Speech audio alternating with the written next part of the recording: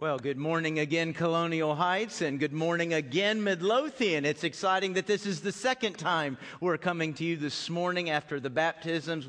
Our family here, was so excited to be able to share that with you. Today, we're continuing in our series that we've been in. It's hard to believe it's been this long. The fall's flying through, isn't it? We started this at the end of September, and we've got today and just one more Sunday next Sunday. As a matter of fact, next Sunday, I think it's kind of an interesting topic, maybe a fun topic. Hope you'll be here for that. It's to boycott or not. Come back next week. We're going to find out if we're starting a boycott on all these issues. We've looked at a lot of issues over the last couple of months. We've looked at money. We've looked at politics. We spent quite a few weeks on marriage and sexuality and really building the case there, the biblical case for how God has given us marriage, one man and one woman. And you'll remember, and it's been a while now, but as we walked through that, we said this wasn't an isolated statement God made in one time, in one place, and in one culture, but rather it's things God said over a 1,400-year time span to multiple cultures, to multiple continents. And so God has been very clear in communicating that. And our goal all throughout this series has been to know God's truth. What does He say? But then to understand God's grace. How do we apply that truth, live that truth, proclaim that truth? And today we're going to take up the topic that has become very, very big in our culture of homosexuality. We're not really looking at as much as a biblical case of marriage being between one man and one woman, or whether homosexuality is right or wrong. We've already done that, but how we engage in that in our culture. And to do that today, I have brought a great friend of mine, McKrae Game. I love McKrae. McKrae and I go back. I was thinking about this, McKrae. You know how long we've known each other? Well, 18 years. Yeah, okay, so you do know. Well, I've been married for 17. That kind of takes the fun out of it. I was going to surprise you. Do you remember on a Wednesday night, I knocked on your door? McKrae had visited our church, and I came on Wednesday night visitation to meet him, and then also involved in our ministry at that time was a young lady named Julie Game, who I have one of my favorite stories with. Julie and I went visiting together, not you, but on another Wednesday night. We were doing faith evangelism training, and we were standing out in the front yard witnessing this person, and a wasp flew up my pant leg. While I was witnessing. I'd love to say that I suffered for Jesus. I didn't. I left. I had a wasp in my... It hurt. My wife tells that story. Yeah, it hurt. I was just trying not to start crying. But anyway, that was in the mid-'90s, obviously. Right. And McKrae, as I came here in 2002, the 1 to 2 years leading up to that, you'd begun a new ministry. Reaching out to the homosexual community, and I got to be involved in that a little bit. You were my second chairman of the board. Second chairman of the board, and I think I held you back because after I left, the thing just exploded. Yeah, right. And as a matter of fact, not long after I left, McKrae and I are both from First Baptist North Spartanburg in South Carolina. Not long after I left, McKrae was ordained into the ministry at that church. And do you remember you were ordained with Mike Connor back there? That's our media pastor. Okay. Yeah. Okay. Mike and Lisa Connor, also from church in South Carolina. They were ordained at the same service. And so, but anyway, that's McKrae. You can look inside your bulletin and learn a little bit more facts about his life and family. But McKrae, tell us a little bit about, I guess, your story, the Reader's Digest version. Well, first of all, let me congratulate you. We hadn't had a chance to talk on having 2 state champions in your house. Yeah, yes. That is awesome. Randy The boys had a good weekend. That's amazing. And did you see somebody posted a picture of Colin? Did y'all see that picture of him all muscular? It's exactly what I look like when I wear. Well, I'd show you, just wouldn't be appropriate right now, but that's identical to me. On a more serious note, before I start sharing, I just want to say in front of your congregation what an incredible role model you have been for my life. And so much of my walk out of homosexuality 23 years ago was God putting men just like you in my path for me to look at and to see what kind of man I wanted to be. Yeah. You were the one of the men that, you know, I knew woke up at 5 o'clock in the morning to spend time with the Lord and ran 5 miles in the morning, you know, at the same time. And I'm just like, and, you know, and reads like a robot and just, you know, you were one of those mark posts for me to say, this is the kind of man I want to become. And that's, you know, coming out of homosexuality, you know, I was raised in a family much like probably a lot of you guys is, you know, a middle-class Christian family on the outside, goes to church every Sunday. Thank the Lord there's not video cameras and listening devices in all of our homes to hear that it is not what we project. You know? Mm-hmm. I mean, I remember Randy was such an incredible blessing to my wife and I. He did our premarital counseling, but, you know, we were married, and one Sunday we fought the whole way to church, and we pull up, you know, we're feeling guilty pulling up to the back of the church because we had fought the whole way there, and Karen and Randy are in the back of the church fighting, you know. I think it was Colin they were using as a tug of war. I've got him. No, I've got him. And that just fighting blessed is such my a strong heart. word. We were just discussing. No, that was a battle. That was a battle. And it was such an incredible blessing because, you know, he had said on our first day. It's the only fight we've ever had. Yeah, I'm sure. He's such a liar. 25 years of marriage. You know, I remember him saying, you know, first day of premarital counseling, you know, you guys ever fight, you know, and, you know, it was, you know, I didn't have that kind of transparency in relationship. I mean, I was raised in a Christian home like 87% of our country.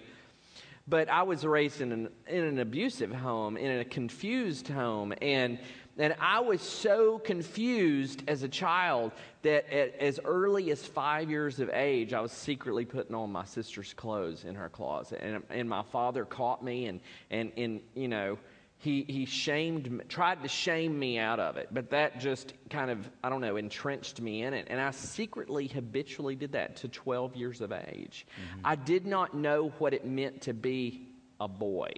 I didn't want to be a girl. I wouldn't say that. It's just I wondered what it felt like to be her. I didn't have a relationship with my dad. You know, my dad was, you know, a 3-play sports hero coming from his small town, and I just, you know, I wanted to play Legos and in the creek. You know, it wasn't like I was trying to play with dolls, but, you know, I always wondered, why isn't my dad playing with me? Why isn't he in the creek with me? Why isn't he in the floor with me playing Legos? And, you know, I got my mom's, you know, kind of attention, I guess, but it was a hard life. Mm-hmm. And like so many people, you know, I wasn't sexually molested or anything. I was just confused. I didn't know what it meant to be a boy. I ended up, you know, leaning more towards girls. I had crushes on girls. I even dated girls in high school. But, you know, by the time puberty came, I had been envying and coveting other males. Fifth, sixth grade, you know, changing schools and being called, sissy, queer, fag, you know, just really bad, being ganged up on because I was taller than all the other kids. My son doesn't understand why would being tall is good. Well, not to short kids. And, you know, I was literally ganged up on and beat up for being tall. Mm-hmm. And so it was a tough life. And at 19, ended up going into the homosexual lifestyle. A man 20 years my senior lived next door and got me involved in that way of life and became addicted to it. And I went from relationship to relationship to relationship. 3.5 years later, I remember putting my hand on my chest saying, I don't know what it is, but there's a void in my heart that I just can't seem to fill. I mean, how prophetic that was. I mean, I was raised in Baptist church, First Baptist Church Spartanburg, dedicated as a baby, there every time the doors were open, but I had never accepted Christ as Lord. I guess just the dots had not connected. Now, that's unlike most of the people our ministry works with. Most of the ministry works with people who've accepted Christ in their life between 5 and 13 years of age, but still had that same upbringing of sorts that I did. And, you know, I had a landscaper friend reach out to me and his wife. You know, they were not very good Baptists. They didn't preach the Romans Road. They didn't talk to me about homosexuality. There no faith training or CWT. They didn't talk to me about Jesus or God. I mean, they had obviously not taken the classes. Yeah. I didn't know what they had, but I wanted it. And when the gospel was presented at an Amway conference, it was the night of the Desert Storm invasion that the Lord just flooded my soul. And the very next morning, people were giving their testimonies, and I was the first one to the stage when the gospel was presented. And I remember saying, okay, now I can go to heaven. And I thought, oh my gosh, what am I going to do with all my gay friends? And I heard, don't worry about that.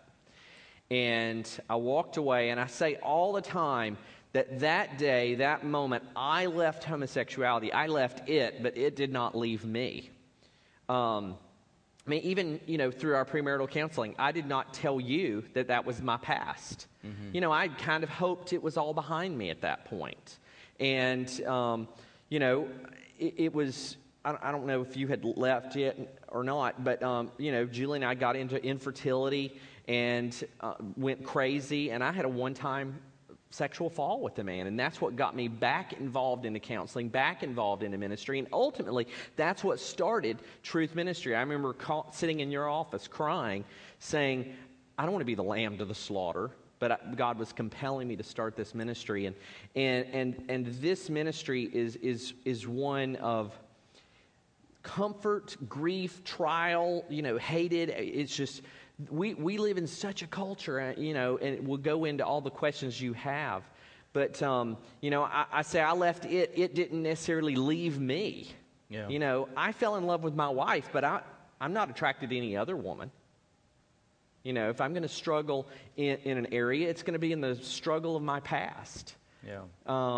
But it's because God brings men like you into my life to look at and say, that's what a man of God is like. And to get close to them, man, it makes me become more of a man. And I'm not envying and coveting and sexualizing. Yeah. You started talking about your ministry. Go ahead and enter it, Truth Ministry, and there's Truth Ministry and Hope for Wholeness Network that we just started. Tell us a little bit about what your ministry is, what it does. Started it back in 1999. You know, really, God had just slowly, you know, like bringing a shower curtain back one ring at a time. God shows you what He wants you to do with your life.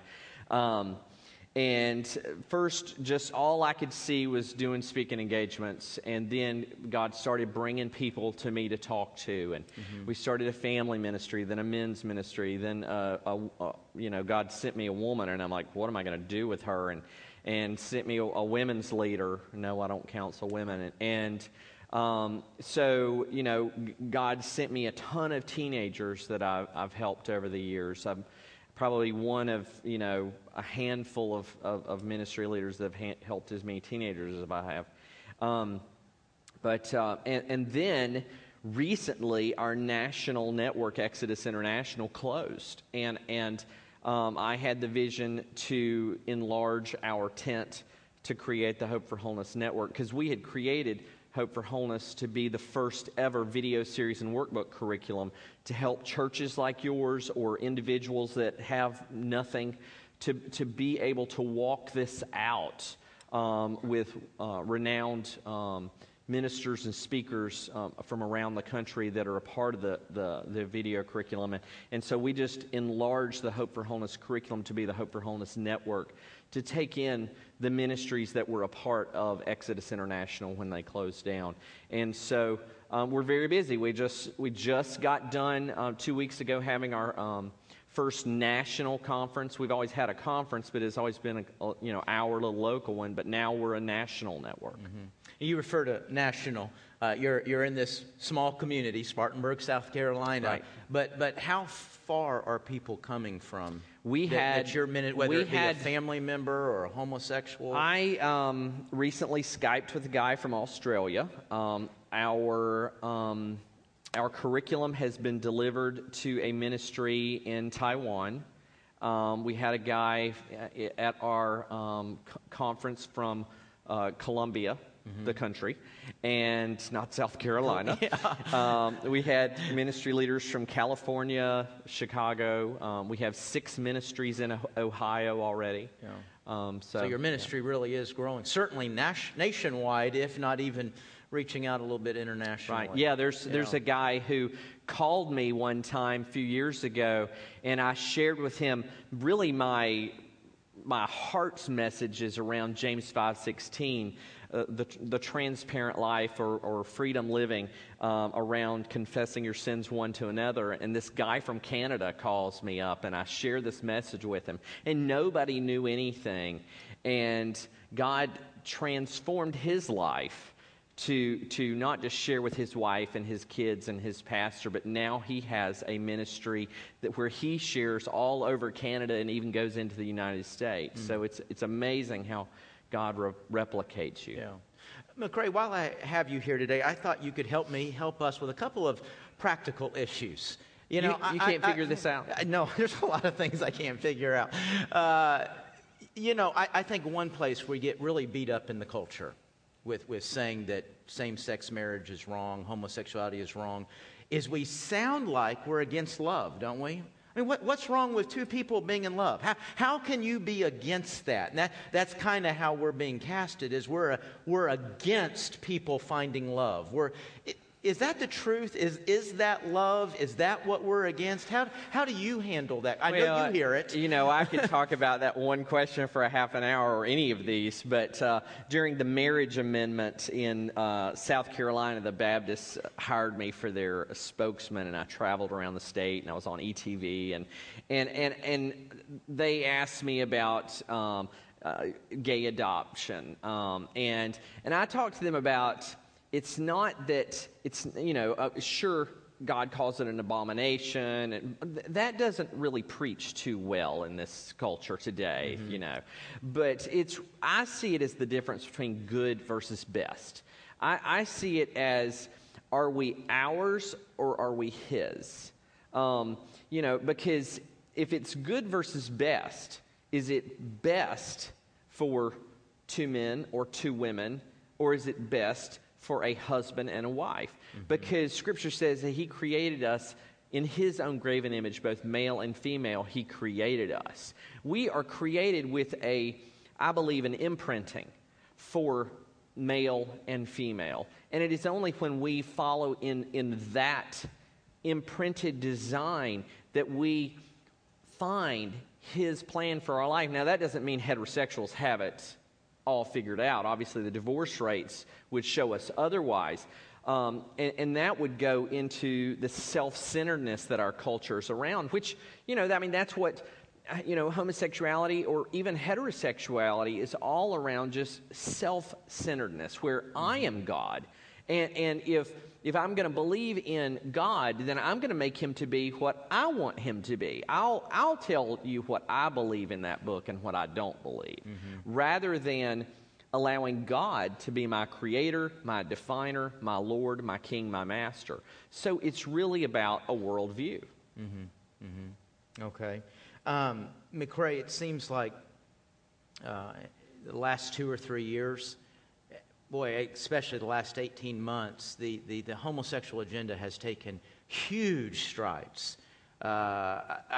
2 things I would think I would use to define that. That one, that states are just falling to making same-sex marriage legal. I think the election we just went through here in Virginia, that's going to happen very, very quickly now in Virginia. That, and then the other thing I've seen, not a law or politics, it's just, you just can't say something bad about homosexuality in our culture. No, it's the golden calf. As a matter of fact, not only can you not say something bad, you are required to say something good. Yeah.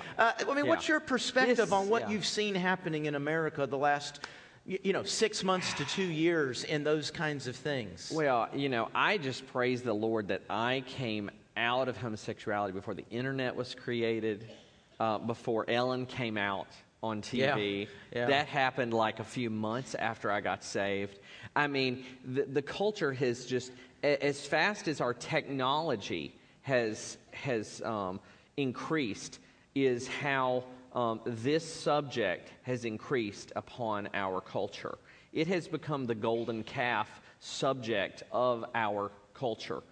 And you know, it's in Canada, and I'm sure soon in the United States through, I believe, the interpretation of the hate crimes law is going to be used to basically critique or shape pastors' voices in our culture on what we can and cannot speak on this subject. Because it's all around, as you said before, love. Because we're against love, you know, and that's just not true. But, you know, we are not, it's not going to get better. It's going to get worse. You know, we pray for revival and all of these things, and that's great, but our culture is going to degrade on a spiritual level. You know, read the book. So, you know, it's a tough place. You know, even states that have marriage amendments. I mean, you know, who knows what our culture is going to look like in 5 months, 5 years is crazy to think about. So, you know, it's why I put my kids in Christian school early on, because of what I do for a living. And, you know, I want to live my life in such a way that people want what I have. It's not because of what I'm preaching against. It's not because I'm preaching against love or against people. It's a tough subject. That's a good sentence to transition into my last question here. I mean, our church we believe God's word, and we believe we're to stand on it, even though we don't always hold it perfectly ourselves on any one particular command. But we want to hold to God's word. We want to proclaim and preach God's word. We want to stand for it at the water cooler, at the coffee pot, wherever we are, in the hallway at school. But I think, and I mentioned this a couple of weeks ago to our church, we've gotten pretty good at that. We can say, this is wrong. You can't, you shouldn't. But that hasn't worked. That has not kept our culture from going this way. It doesn't work. So how do we hold to the truth, but then also have a ministry in this area? Help somebody. Help a McKrae Game. You know what, McKrae? I don't know if our church would have helped you in 1991. Right. I don't, and that's not an accusation against any one person in here. There's very few churches that would have helped you in 1991. How do we hold to the truth, but then have a ministry that helps somebody and work through that in our culture? How would you answer that question? Well, you know, people are probably not going to like what I'm going to have to say, but I believe the church has become what Jesus preached against. You know, the church has become this country club of, you know, you go to church because it's Sunday, you know, kind of a theoretical getting your hand stamped to feel good that you went to church on Sunday. But we're fake. It's a country club. It's not real. We don't share our lives with people. We don't get vulnerable with people. We say we're fine and fantastic. We're a bunch of liars. I mean, seriously. Yeah, you're just getting a little rough now. Need to back up, pal. It's true. I mean, if you... Let's wrap up and go home. Thank you, McKrae, for... If Scripture... I'm sorry, go ahead. Scripture talks about, you know, my 3 verses are 1 Corinthians 10:13. There's no temptation that's overcome you but what is common to man. We always focus on the second half of that verse that says, the Lord will always give you a way of escape, will not allow you to be tempted beyond what you can bear, you know. But there's no temptation that's overcome you but what is common to man. How do you know that's true? You don't. You don't know that's true unless James 5:16...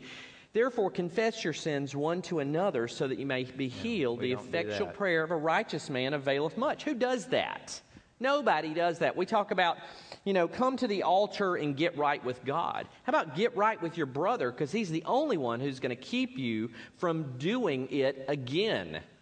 You know, I've had people say, oh, well, God will stop me. No, he won't. You know, I can't tell my wife, she'll leave me. Well, maybe she should. You can't get your marriage right, your life right, on top of lies. Then Revelation 12:11, they overcame him by the blood of the Lamb and the word of their testimony. They did not love their lives so much as to shrink from death. Well, the problem is that we have created man into God. We care way more about what each other think than we do what God thinks. We can tune, God out. It's really hard to tune out people in our lives. And we have this automatic assumption, if they knew what I was struggling with, if they knew that my son or my grandson was homosexual, if they knew that I struggled with this issue, if they knew I was addicted to porn, if they knew I had an eating disorder, they wouldn't want to have anything to do with me. And so Satan keeps us divided. We're all little individual units here with all these little individual walls around us. And the only way we can be effective as a body of Christ is to take that wall down and give that knife over to somebody and say, I believe this will kill me. I'm going to trust you with it. I always tell people, you're not going to get beaten with a cat of nine tails and hung on a cross like our Savior was. The only way we can be real and transformative, I'm not really big on the apologetics thing of arguing Scripture and trying to prove someone wrong or telling somebody did a pretty good job of it. Of telling somebody why their sin is wrong and saying, you people, you want to win somebody to the Lord? Make yourself vulnerable. Be real. Be open. Fight with your wife outside of church. Yeah. You better not share that story when she's here. I told her a long time ago. I don't even remember what we were fighting about, but I'm confident she will. I think one of y'all left something at the church. It was really loud. It was easy to hear. It wasn't loud. Yeah, I could hear it through the car. But seriously, being open to, I had a pastor say to me one time during the marriage amendment thing, it was this little country church, and he said, how do I reach out to two homosexual people because all I can think about is those two men having sex? I said, Pastor, how about you focus on the sin in your own life? Because every single one of us have sin in our life. Every single one of us. If you think you don't, that's your problem right there. Yeah. And you can laugh, but every single one of us have sin in our life. And that pride that you think you're better than other people is disgusting to God. He can't use that. That is a roadblock. That is a huge barrier. I don't know what Billy Graham said he was one of the biggest sinners. Yeah. Paul said he was one of the biggest sinners. We need to see our sin. Scripture says to first take the log out of your own eye before you take the speck out of somebody else's. The problem is we think that's wrong. We think clearly I have the speck and the other person has the log. And I'm dealing with this, but I need to help them with their problem. Yeah. We need to work on ourselves and open ourselves up to other people, tell our stuff. And then in that, we have true community that I believe Jesus represents. Because he never persecuted someone. Now, he lived in a different culture than we do. You didn't have people celebrating their sin and saying, this is who I am. So, we live in a very different world. The world is saying, you have to embrace my sin. You can't love this book and me. And that's not true. Yeah. To love someone, we don't change who we are or who our God is to love them. That's not love. That's a lie. Yeah. From the pit of hell. Yeah. But to be real, you don't have to have all the answers. We don't have to have all the answers. We serve the one who has all the answers. Amen. Yeah. Thank you, McKrae. Yeah. I tell you what, folks, you in that last 3 or 4 minutes, you heard some profound truths about the problem with almost every church in America and why we don't overcome sin, because Satan keeps us isolated. That's a profound truth to think on there. McKrae, we've done this with a couple of topics. We're trying to provide some very real and significant help.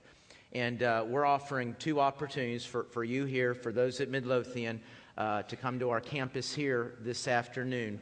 And our first class at 2 o'clock you'll be leading is for everybody. It's for somebody who cares about this issue and wants to know how to kind of reach out and minister in their community, culture. How long is the class? 1 hour. So explain a little bit about that. I'll talk about 20 minutes, and then I'll take question and answer. Because this is a subject that people have so many questions about and want to know about. And so I would strongly encourage you, just for any reason at all, to be in there. You know, this is not I'm personally affected class. This is a I'm curious class. Okay. And I want to know more. Okay. Now the second class, which will begin at 2 to 3:30. Second class will begin at 3:30, is for those who are in some way. You mentioned a moment ago, a grandchild, a child, might be a friend, somebody we care about. Maybe we're struggling ourselves. Yeah, and we'll put that on their name badge. Affected. You put that on their name badge. Thank you, McKrae. No, we won't. I guess the second class is, you said the first class is more about curious, I want to know what I would do. The second class is more... a little more vulnerable, a little more personal. If they are affected by the topic in some way. Yeah, or if you want to stay over from the first to the second, you can, but, you know, it's going to be a little more vulnerable, a little more personal, a little more real. You know, I'm going to share things more personal than... No, I'm just teasing, because I got pretty personal. I'm very transparent. And so to, you know, hopefully give you guys a little opportunity to share. And okay. If your issue is that you're judgmental, don't come to the class number 2. Okay. We don't want you there. There it is. Good. All righty. Folks, y'all thank McKrae. Thank him out there at Commonwealth 20 for being with us today. Appreciate your testimony, your vulnerability, your sharing, and appreciate the powerful message you preached there in 3 minutes right at the end. Let's have a word of prayer, shall we? Father, we come before you this morning, and Lord, I was just reminded as McKrae was talking, whatever the sin issue is, you provide the answers. You provide a Savior that forgives and cleanses. You provide a method for overcoming with the church, with friends, where we can be real and vulnerable. Lord, where we fail, where we miss it, where we don't grow, is only because we reject you. It's only because we reject your word. It's not because some force in the world is greater than you, greater than your answers. It's because we reject your word. Lord, I pray that we would have the wisdom, the faith to know your word, to believe your word, and to act on your word, whatever that might mean for any one of us here in this room this day and this week ahead. Lord, I pray you'll bless the classes this afternoon and what you want to do in our lives and in our church through them. We ask this all in the name of Jesus Christ. Amen.